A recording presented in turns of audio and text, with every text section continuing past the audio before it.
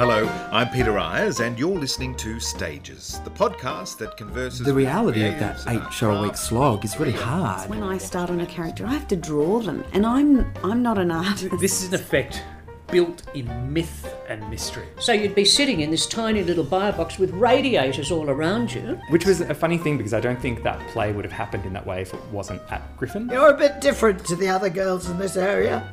Yes, I thought, yes, I am. That was the days when they could smell an actor or a singer and think, oh, I've got 6 weeks. My sisters really taught me that I had to be versatile. This pink ostrich feather sticking up out of my hair, out of this wig. My first career, as it were, was preparation for my second career. And her face was beaming. It was just beaming at me. I hadn't lost any of my passion or love for it, so it's been a joy to talk to you. Thank you very much.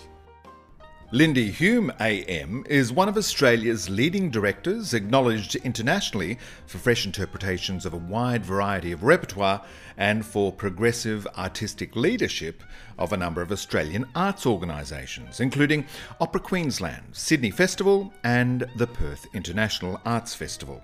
She was also the first artistic director of West Australian Opera, artistic director of Victoria State Opera and then Oz Opera. Lindy has most recently been creative director of the Four Winds Easter Festival, Bermagui, and is currently artistic director of the 10 Days on the Island Festival in Tasmania.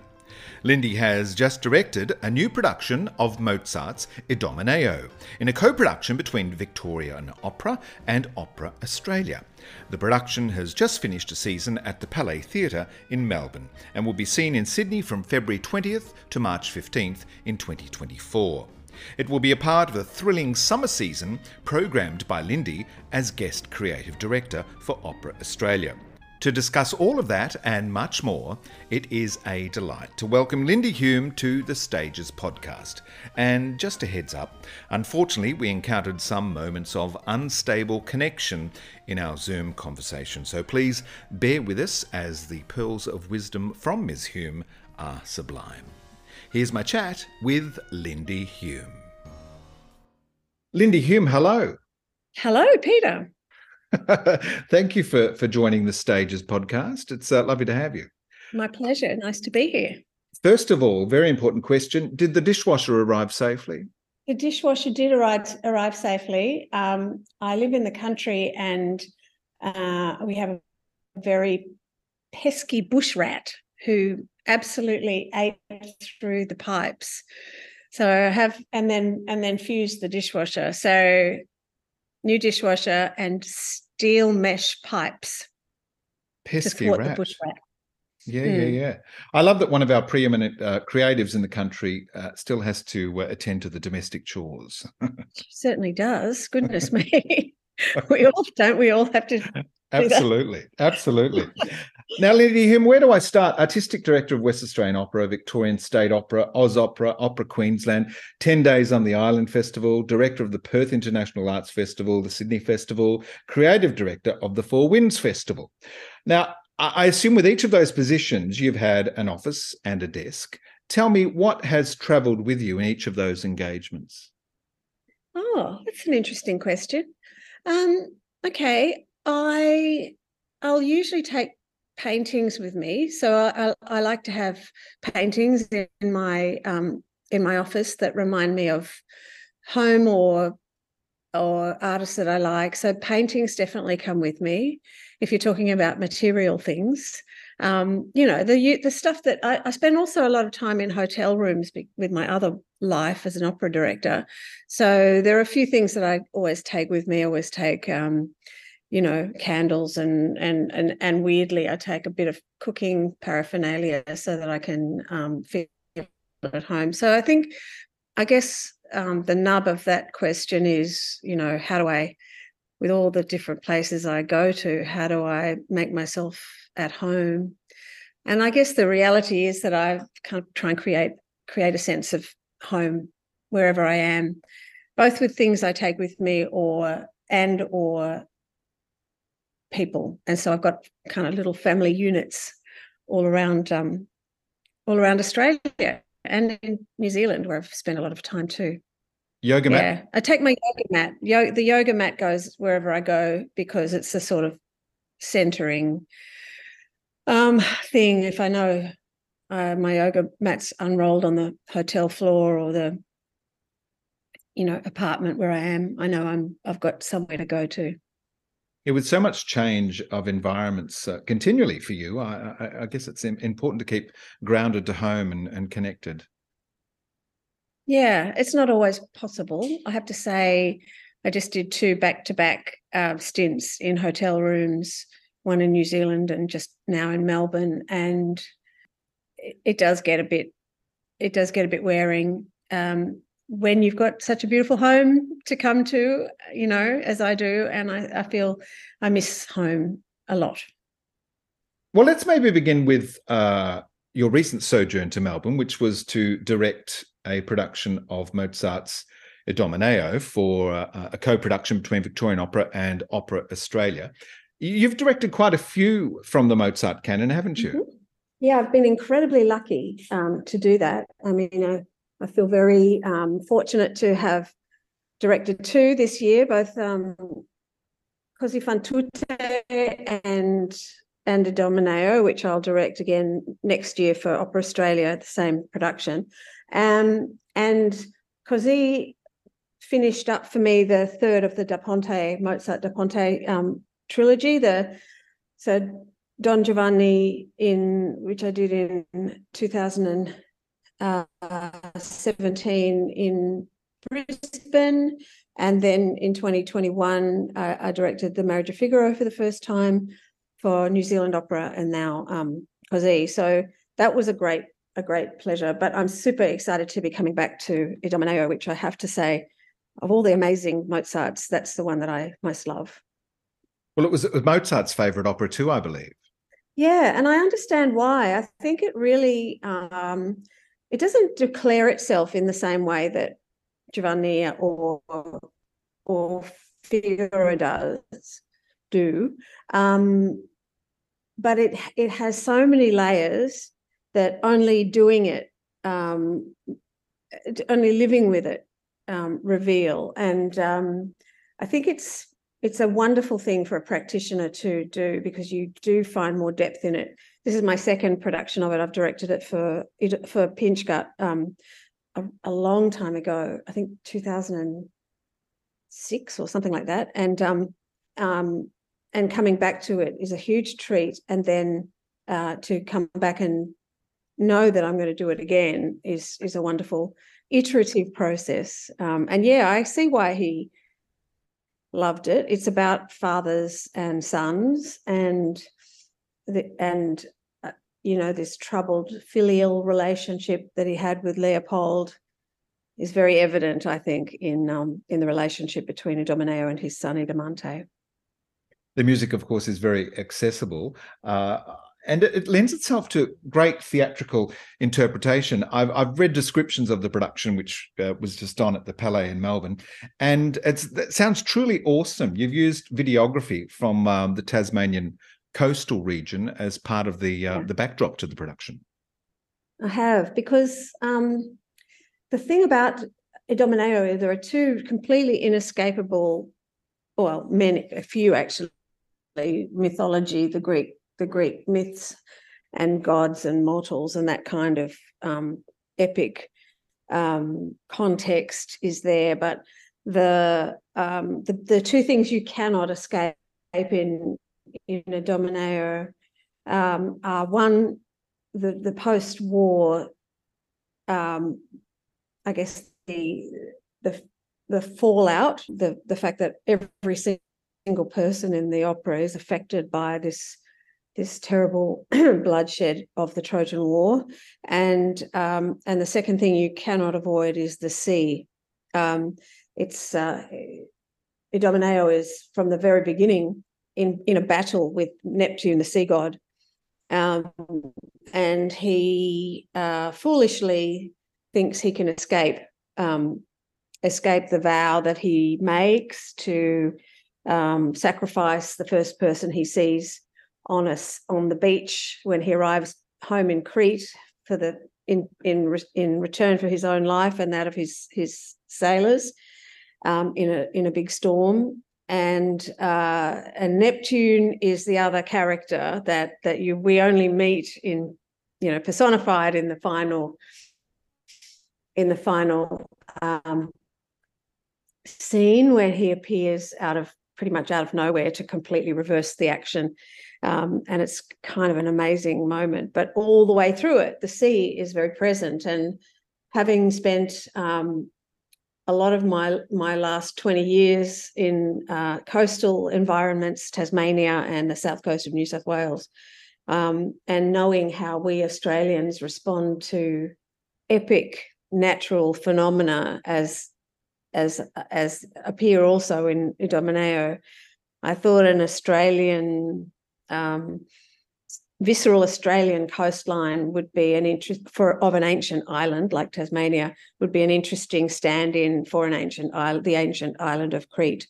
So it's worked really well. And of course, I worked with two incredible screen-based artists, Kat Petman from Rumman Films in Tasmania, with whom I'd worked on with projects with 10 Days on the Island, and Dave Bergman, the videographer, who I guess is best known to people through his amazing work on Jekyll and Hyde and the picture of Dorian Gray for Sydney Theatre Company, and with whom I had worked on a project with for Musica Viva, Winter's Journey, the Schubert song cycle, where we had Fred Williams landscapes and to play with as a visual environment.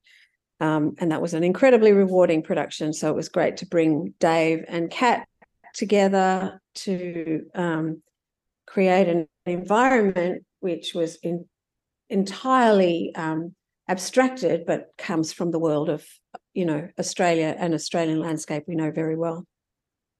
I love that you also repurposed a set by American designer Michael Yergin. Sustainability in the arts is a necessary consideration, isn't it, moving forward? Yeah, I think so. And it was a very interesting project because it's not just this, it's also the production of The Magic Flute, which we've commissioned Kate Gall the director Kate Gall to take on, again, using this Michael Yergin set from, I think it's 1989 or 1990 or something. But I remember seeing it for the production of Werther that Elijah Mashinsky directed back then, and I remember thinking what a beautiful room it was, and how that room could possibly be other things. And here we are, many years later, using that room for two Mozarts, and very happily so. It's very versatile and really just a beautiful play space. So yeah, Michael Yergin's beautiful set, and accordingly his costumes. And as I say, these amazing projections which have turned that room into the natural world and an epic mythological landscape. Now, as I said, the production is a co-pro between Vic Opera and Opera Australia. These creative collaborations around the country are becoming more and more vital, aren't they, for survival of the art form, because it is an expensive art form to make. Yeah, absolutely. I mean, collaboration is the future. If we don't collaborate, we won't survive. Sustainability, by repurposing scenery or repurposing costumes is something that I feel very strongly we should be looking at in an expensive art form like opera, but also collaborations of all kinds, creative collaborations where people bring, thoughtful ones, not just for expedience and cost sharing purposes. I think that's a more sort of cynical, practical but cynical approach. Whereas I think what's really exciting is where collaborations are, where everyone brings something to the table, and the end is greater than the sum of its parts. The whole is something that everyone is proud of,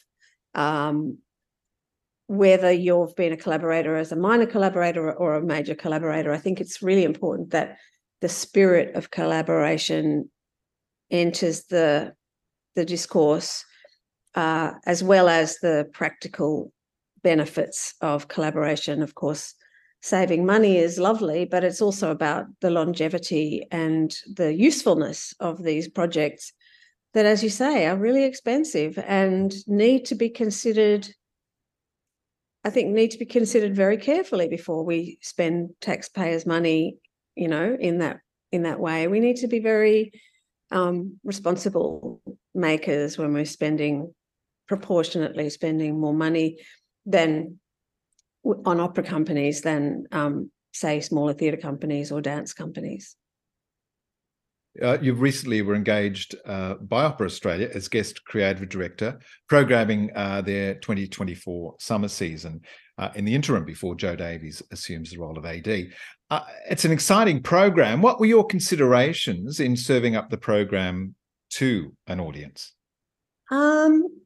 Well, there were many. I was very aware that I didn't want to rain on the new artistic director's parade. She hadn't been announced by then, and so we were kind of flying blind, really, with the personality of the new artistic director.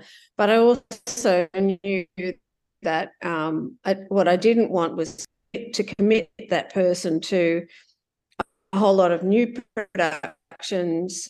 That was, in a weird way, I was quite keen to present a program that was a survey of other things that were happening in opera around Australia that hadn't been seen in Sydney. I thought that would be an interesting approach to collaborate with some of our colleague companies around the states. So Opera Queensland, with Circa, Victorian Opera, State of South Australia, Pinchgut, Sydney Festival. I thought it was a really interesting approach to sit beautifully in the Sydney Opera House, and there were a couple of standout options for us. I was really excited to look at the Sarah Giles's beautiful Traviata that had such a success in Brisbane and Adelaide and Perth, but hadn't been seen in Sydney.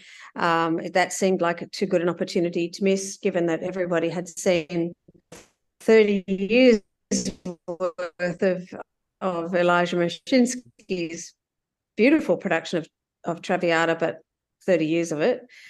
To see something new and something different, really exciting to Circa, Opera Queensland and Circa's Orpheus and Eurydice, directed by Yaron Lifshitz, one of the theatre makers, really Australia's kind of foremost theatre makers, through his work with his company Circa.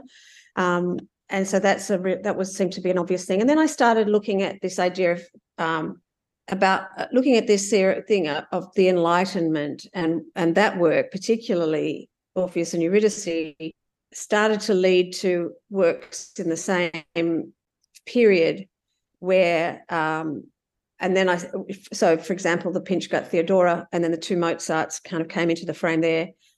And all of those works, those Enlightenment era works, started to make me think about what an Enlightenment was and what we needed in this post-COVID period of reflection and cultural renewal, and then what the company itself was considering. And I thought of the festival program that I was putting together in Tasmania, which had a theme of radical optimism, and I felt that idea of optimism and hope and a sense of a new cultural dawn seemed to fit a number of things. It seemed to fit us all as a community wanting to come together after the pandemic with a sense of hope for a different, maybe better future. I think we are all fairly optimistic people, even if it's sometimes hard to be. It seemed to fit really perfectly with where the company was at the time, Opera Australia, in a transition with new leadership. And I think also, just generally, I think that's what Sydney in summer is about. My experience with Sydney Festival and my experience as a Sydney-sider is always that January and February are those euphoric months of blue skies and sulphur-crested cockatoos and that sort of wonderful shimmering light. And so these works seem to resonate to me in that optimistic frame of mind for a new year and a new beginning.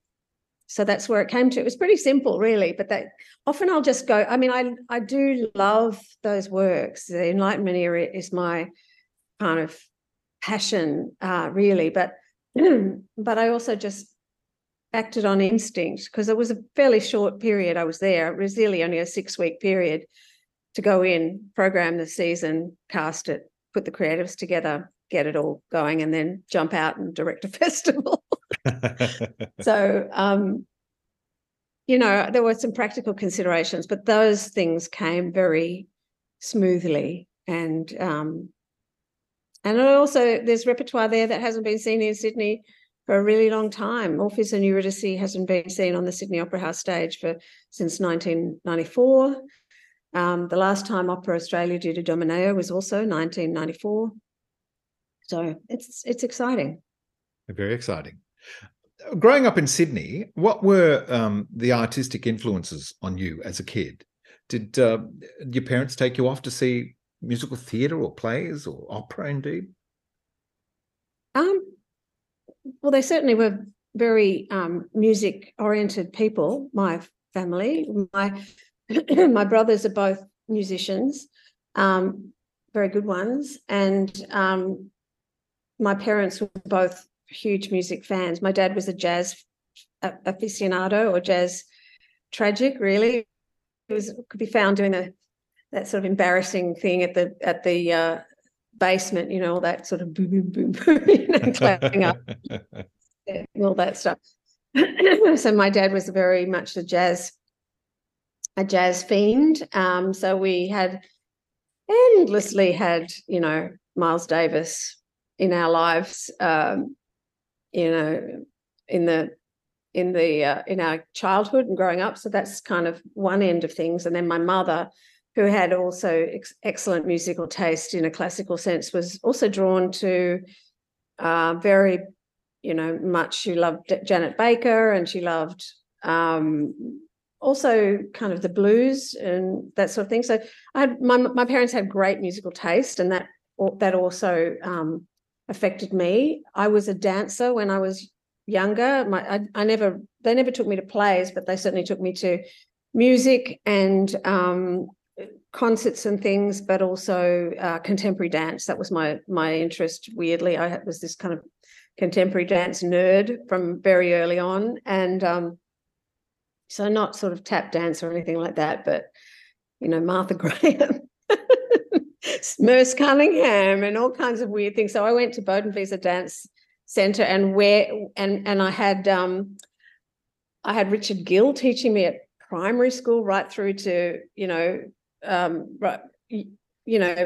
right through. I had amazing teachers who taught me great music. I had teachers who would make us at school, who would make us listen to things like Peter Sculthorpe's Sun music and Penderecki and really weird stuff. I mean, so I was never scared of contemporary music or music that wasn't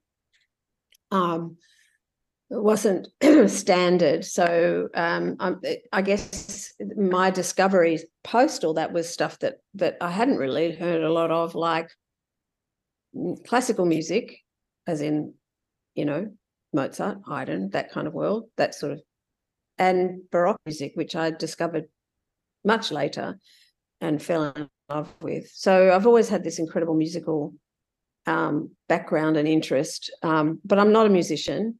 I have worked in music all my life. Can you read music? I don't play an instrument. My brothers do.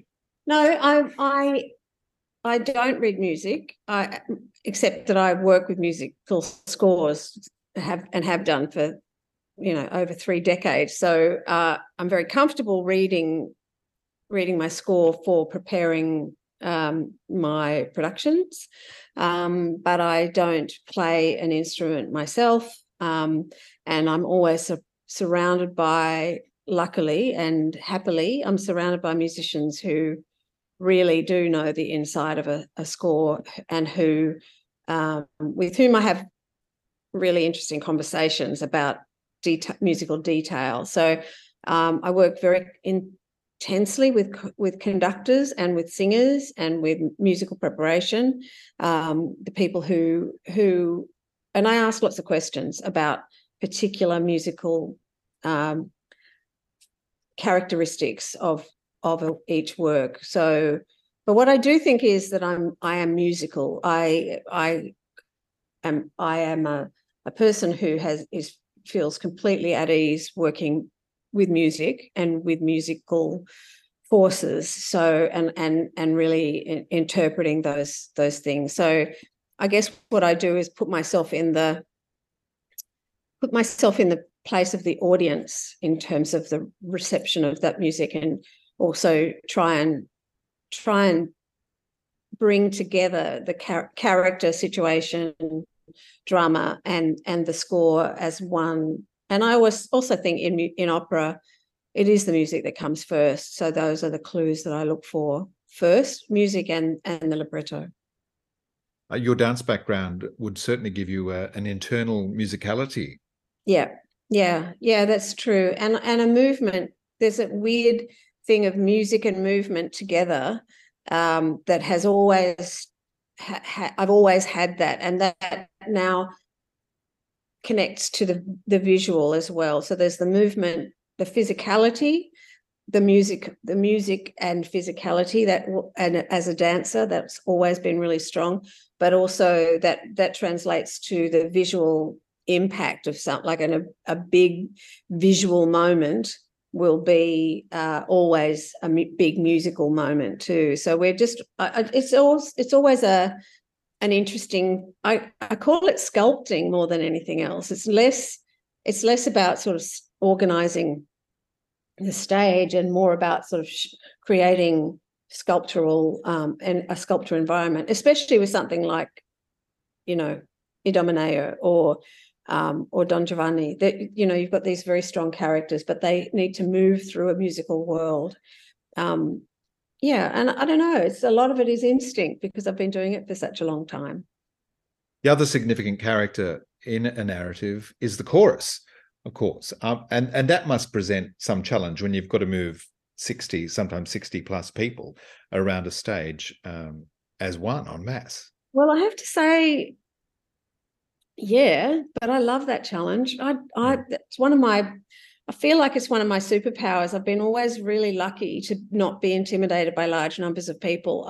And again, I talk about this sculptural quality. I was really like, I like big choruses. I like creating big shapes and big kind of dramatic moments for them.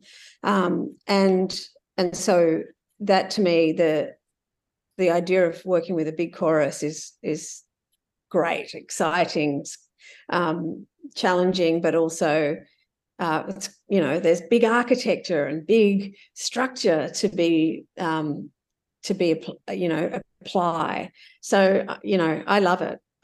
Bring on a big chorus. I'm very happy. At the same time, I'm also very happy with small scale stuff. So, but I wouldn't want to do chorus after chorus after chorus after chorus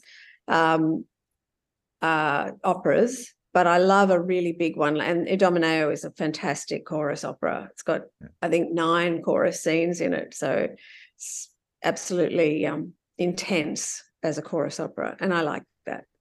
Well, there's so many moving parts, and it's just about fine-tuning each one in order to create that stage detail that supports the story. Yeah. But at the end of the day, it comes down to, the artist, the single, the ensemble, the artist that you're working with, the ensemble and the tone of that ensemble, and the kind of collective personality of that ensemble and the collective intelligence of that ensemble, and then finding ways of really, being a good storyteller. That sounds very simple, but that's bottom line what I am as a director, as an artistic director. Everything needs to tell a story very clearly and for a purpose, to an audience, our audience. Now, your career arc begins at 16 when you auditioned for extras in an Opera Australia or Australian opera production at the time, Norma. Norma. How did you hear about that audition, and it caused you to leave school, didn't it? Yeah. Well, I heard about it because I was dancing already. I think it may well have come around the same time as me leaving school, but I left school really early, as you can tell. I'm an autodidact. I've left school early, did the dancing thing, then did the assistant directing thing, and came back to education later in life. Yeah, I was a Vestal Virgin in the production of Norma. Actually, I was the understudy for a Vestal Virgin in the production of Norma. So it was not very glamorous. And I heard about it through my dance school because a few dancers were extras. And I turned up, and there were these amazing people singing in this beautiful music in a chorus, and in walked Dame Joan Sutherland, and I just thought this was perfectly normal because it was opera. Why wouldn't she walk through the door? And she did. And then she opened her mouth and sang Casta Diva, and it was literally about 1.5 meters away from me on my first day of work in the opera. So not a bad way to start.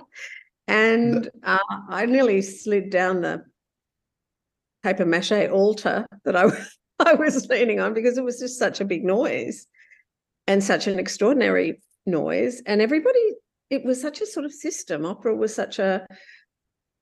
everyone knew what they were doing, and it was I know that sounds very sort of silly, but the chorus, the whole thing of having a large chorus of people who all knew the music, and all these people who were stage managers and assistant directors and so forth, it just seemed very kind of grand to me because I was a contemporary dancer, which was much more chaotic than what I had just walked into.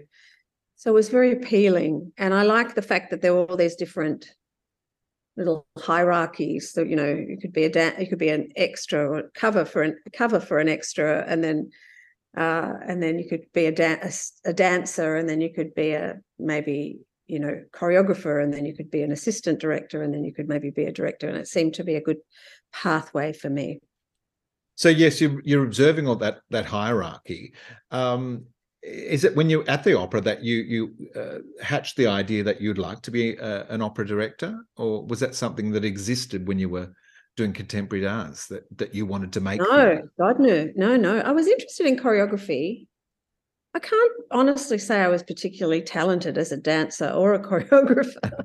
I don't think I really, I think I was just finding my way. I mean, I was young, but I think what I liked, I was very impressed with Elke Neidhart, who was then a young assistant director at Opera Australia, and she was extremely beautiful, and she knew exactly what she was doing, and very, she was such a wonderful director, but also such a wonderful human being, but a terrifying for a young dancer to see this incredibly capable and efficient German woman, bossing everyone around. So it was really my eye fell on her, actually. I thought, I want to do what she can do because she's impressive, this woman. And so I sort of looked at that as really my goal, to be an assistant director. And indeed, I was an assistant director. I worked up, and did a lot of it for no money, and just got some runs on the board as an assistant director thereafter, and did that for about 8 years, and really learned my, old-fashioned word craft in that role. And that's where I learned about choruses. I learned from amazing people like John Copley, who really knew his stuff. I mean, funny old-fashioned productions now, but really the building blocks of how to move people around a stage and do it in a way that was supportive of the drama. I had great mentors in that sense. So you're serving an apprenticeship effectively, aren't you? Yeah, that's exactly. I felt like I was an apprentice for, I'd say, eight or so years, and then I was quite in a different situation, professional assistant director. And there are a few of those around now who literally just are the person who learn the show, can revive it. That's a particular skill. It was quite a lot longer that I really felt like I was hitting my straps as a director. And I think probably the breakout production was my production of Carmen that I made for West Australian Opera. And I think I kind of lost my inhibitions. I knew enough about choruses and how to move them to really go for it. I was working with my dear friend Dan Potter, the designer, for the first time. He was just out of NIDA. And I was working on a piece that really suited me because it was about a strong woman, and I felt I had something to say. So I was sort of age 30 and directed Carmen and did what's now known as the feminist Carmen all those years ago. And that was when I really thought to myself, now I'm directing. I knew, and it was kind of Act 4. When I was directing Act 4, when I could really relate to that character and I could really tell the singer what I wanted her to do that was very different to any Carmen she'd ever done. And I thought, okay, this is what it feels like. And I liked it very much. It felt very strong. So the feminist Carmen, yes, but it was a Carmen which yes, as a female director, gave us a perspective that audiences hadn't had before in an opera, which does have misogynistic elements. So, so gender disparity in the arts, it's probably a good segue now to talk about that. We're getting better at that, aren't we? But there's still a way to go. Yeah. There's still a way to go. I mean, we are getting better. Opera still has a way to go. Ballet still has a way to go. Still kind of astonishing that of all the ballet companies in Australia, there's still no female artist. Hasn't been a female artistic director since Maynard Gielgud. Maynard Gielgud, yeah. Pretty amazing, really, when you think about the legions of young ballet girls and their mums who are holding the whole industry up.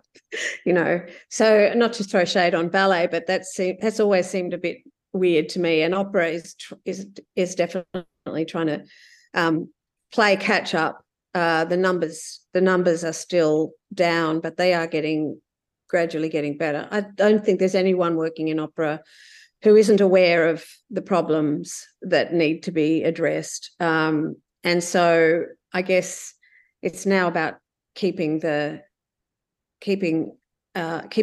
focus on that detail, that piece of work that needs to be addressed. I think it'll take a while. In 10 years, I think it'll look very different.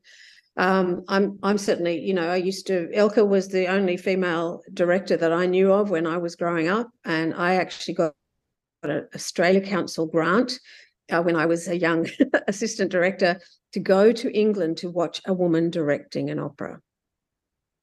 Wow. Yeah. And I did, and I thought, goodness me, they're just like men directing operas. And it was pretty. I was pretty much a unicorn for a long time, certainly as an artistic director of an opera company. There were times that one was really aware of a certain misogyny.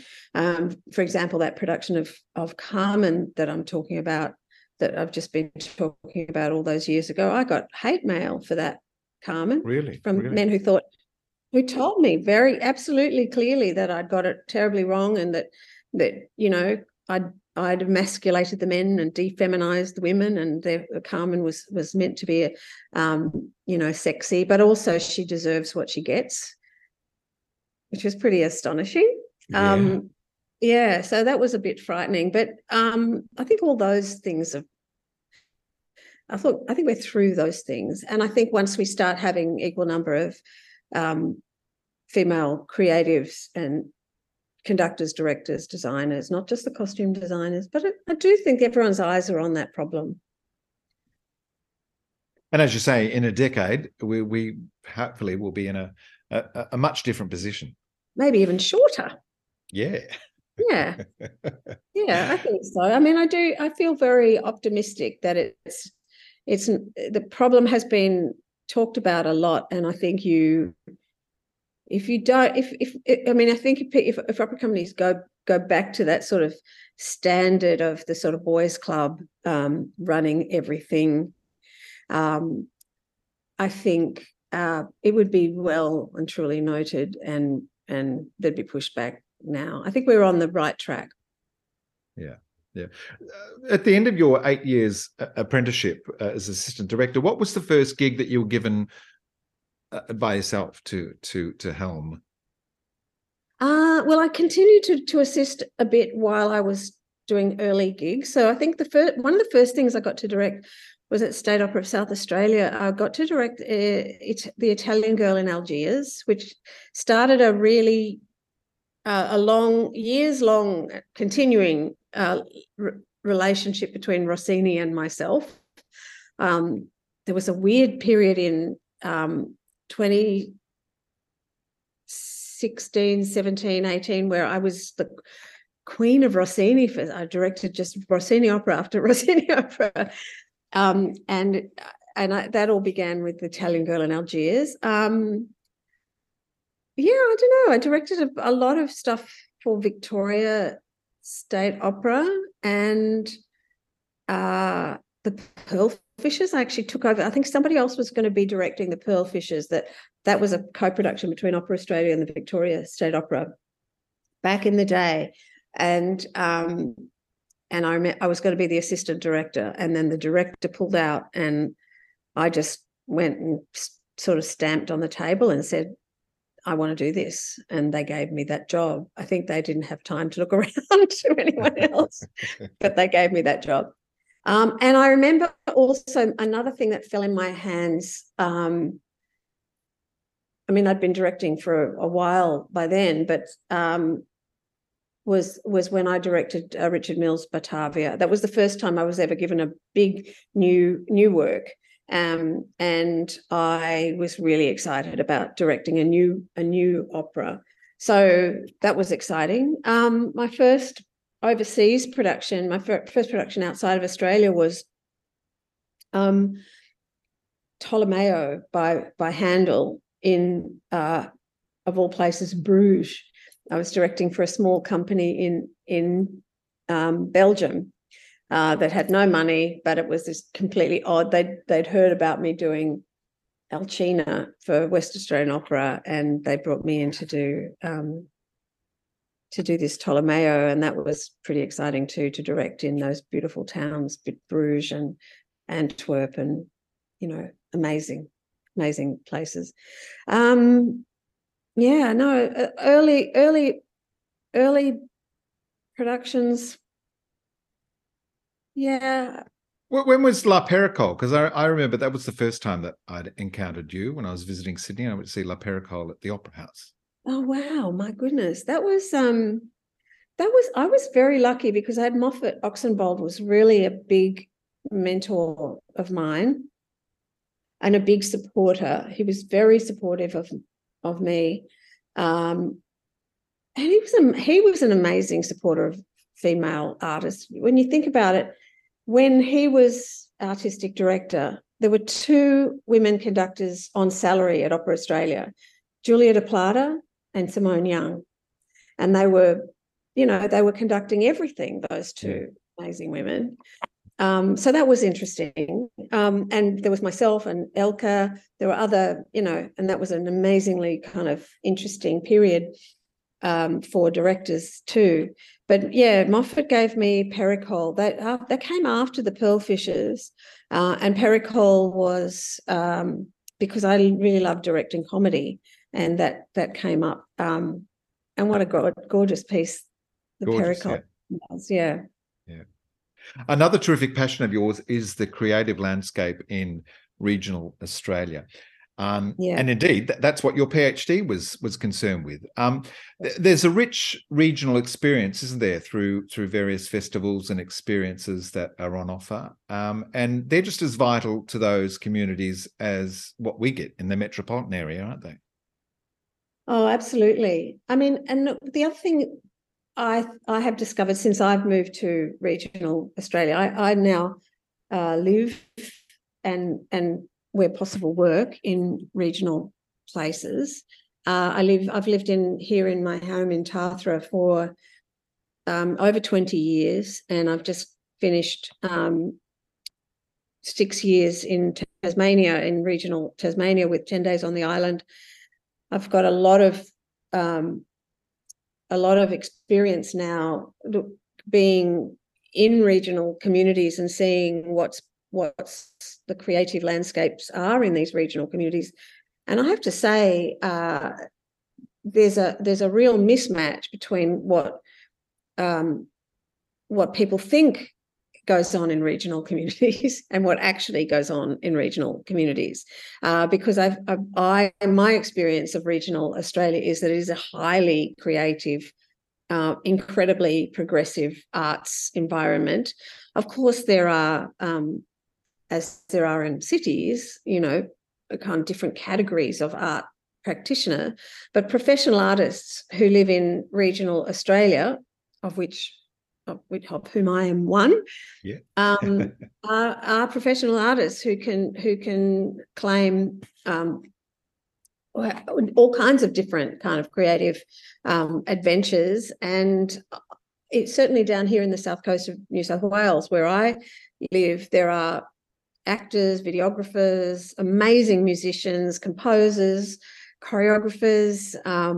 There's an incredibly rich writers, an incredibly rich arts community with whom collaboration is a complete joy. So I think there's a massive opportunity to bring the two worlds of metro creative and regional creative together to find a completely new language. And that's something I'm really interested in. But certainly Tasmania, there's all these amazing people who live in places like Tasmania and Darwin and the Territory, and people who choose to live outside of cities, not because that's a sort of a B grade career move, but because that's the way they want to live their lives. And I think more and more, if you look at the demographics of the world, and certainly post-COVID, the growth in regional Australia is phenomenal, and the cultural lives of those places is a really important of these places where we live is an incredibly important part of life in our communities. And so for me, it's a great opportunity to to sort of even up or create an alternative perspective on the national cultural landscape through a perspective of regional Australia. And those arts experiences in regional Australia shape young people who grow and nurture young people and develop, who become practitioners on the world stage, whether that be actors, singers, directors, designers. Well, that's the case in cities as well as in regional places as well. I mean, I think it is important to have, rewarding cultural experiences in each of those places, so that it's not just you don't have to just leave and go to a city to have an incredible cultural experience. Down here in where I live on the south coast of New South Wales, there's a youth dance company. There are incredible musicians, some of whom record in. I work with an artist called Heath Cullen who records his music in LA, but lives in Candelo, 15 minutes from Bega. I mean, there's a number of people that are actors who work for Sydney Theatre Company, but come home to this part of the world to live. I mean, it's not a for the professional actor, professional artist. living and working and creating in regional places can be an incredibly nourishing way of being than living in a, the vertical environment of the city. Lindy, when you're working in the theatre, do you honour any superstitions? Not really, no. Question. I do have some rituals, and I do have some really strong, things that are my absolute basics that I need, and creating a culture of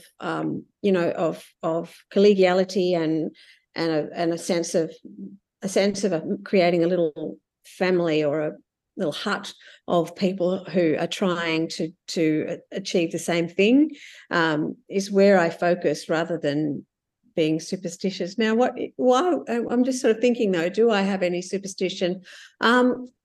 We always have. Well, I mean, I guess it goes without saying that if you have a fantastic dress rehearsal, you're kind of thinking, oh no, it's going to be awful. It's going to be, the next one won't be as good as that.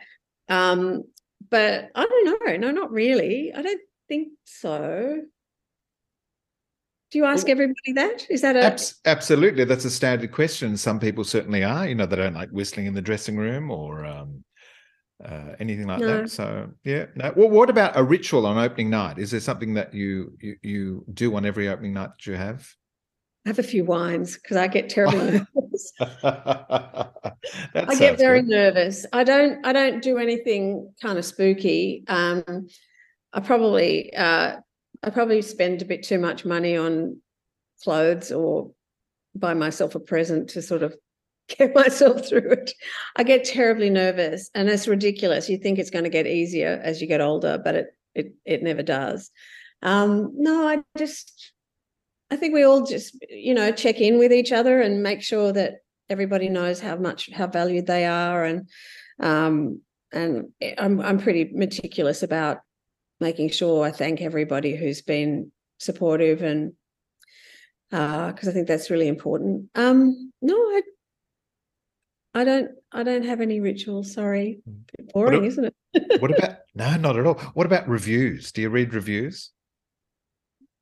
Oh, with a grain of salt, yes. Again, that should be something that one gets better at, because one knows if one has done good work or bad work. And I've had great reviews for things that I haven't been particularly happy with, and tepid reviews for things that when I feel like I've smashed it out of the park. So, or that have meant a lot to me. So I try to not be too thrown by reviews, and I try to keep it in context of, this is what they do, we do something different. Let's just keep our heads on our shoulders. No, it's hard. It's hard to not be affected by a bad review. But it's also hard to, if you listen to that and you get upset about that, you can't really go. I mean, the good reviews are lovely, but then you have to take the bad ones too. So I don't know. Yep. I try not to get too fussed about them. Well, congratulations on the success of Domineo, and we certainly look forward to seeing it at the Opera House in March next year, 2024. February, yeah. I am super excited about it. There's something quite unusual about this situation too, that we get a chance to do it in a very different setup in Sydney. So it'll be great to be able to, take a few lessons from this one and shift it into a different environment in Sydney. Yeah. Lovely. All right. Thank you, Lindy. It's lovely to talk. My pleasure. Thanks, Peter. Lindy Hume's 2024 summer program for OA highlights the virtuosity and scope of Australian talent, both on and off the stage, as well as featuring a premier selection of international guest artists, and celebrates the potency of opera in contemporary storytelling. Lindy Hume's curation of this program has been highly collaborative, and it includes a number of milestone partnerships for OA, including those with Victorian Opera, Pinchgut Opera, Circa and Opera Queensland, and will see OA make a welcome return to the Sydney Festival program. Thanks for joining us in this episode, and thank you to my guest, Lindy Hume. I'm Peter Ayres. Keep well, keep warm, stay safe, and I'll catch you next time on Stages.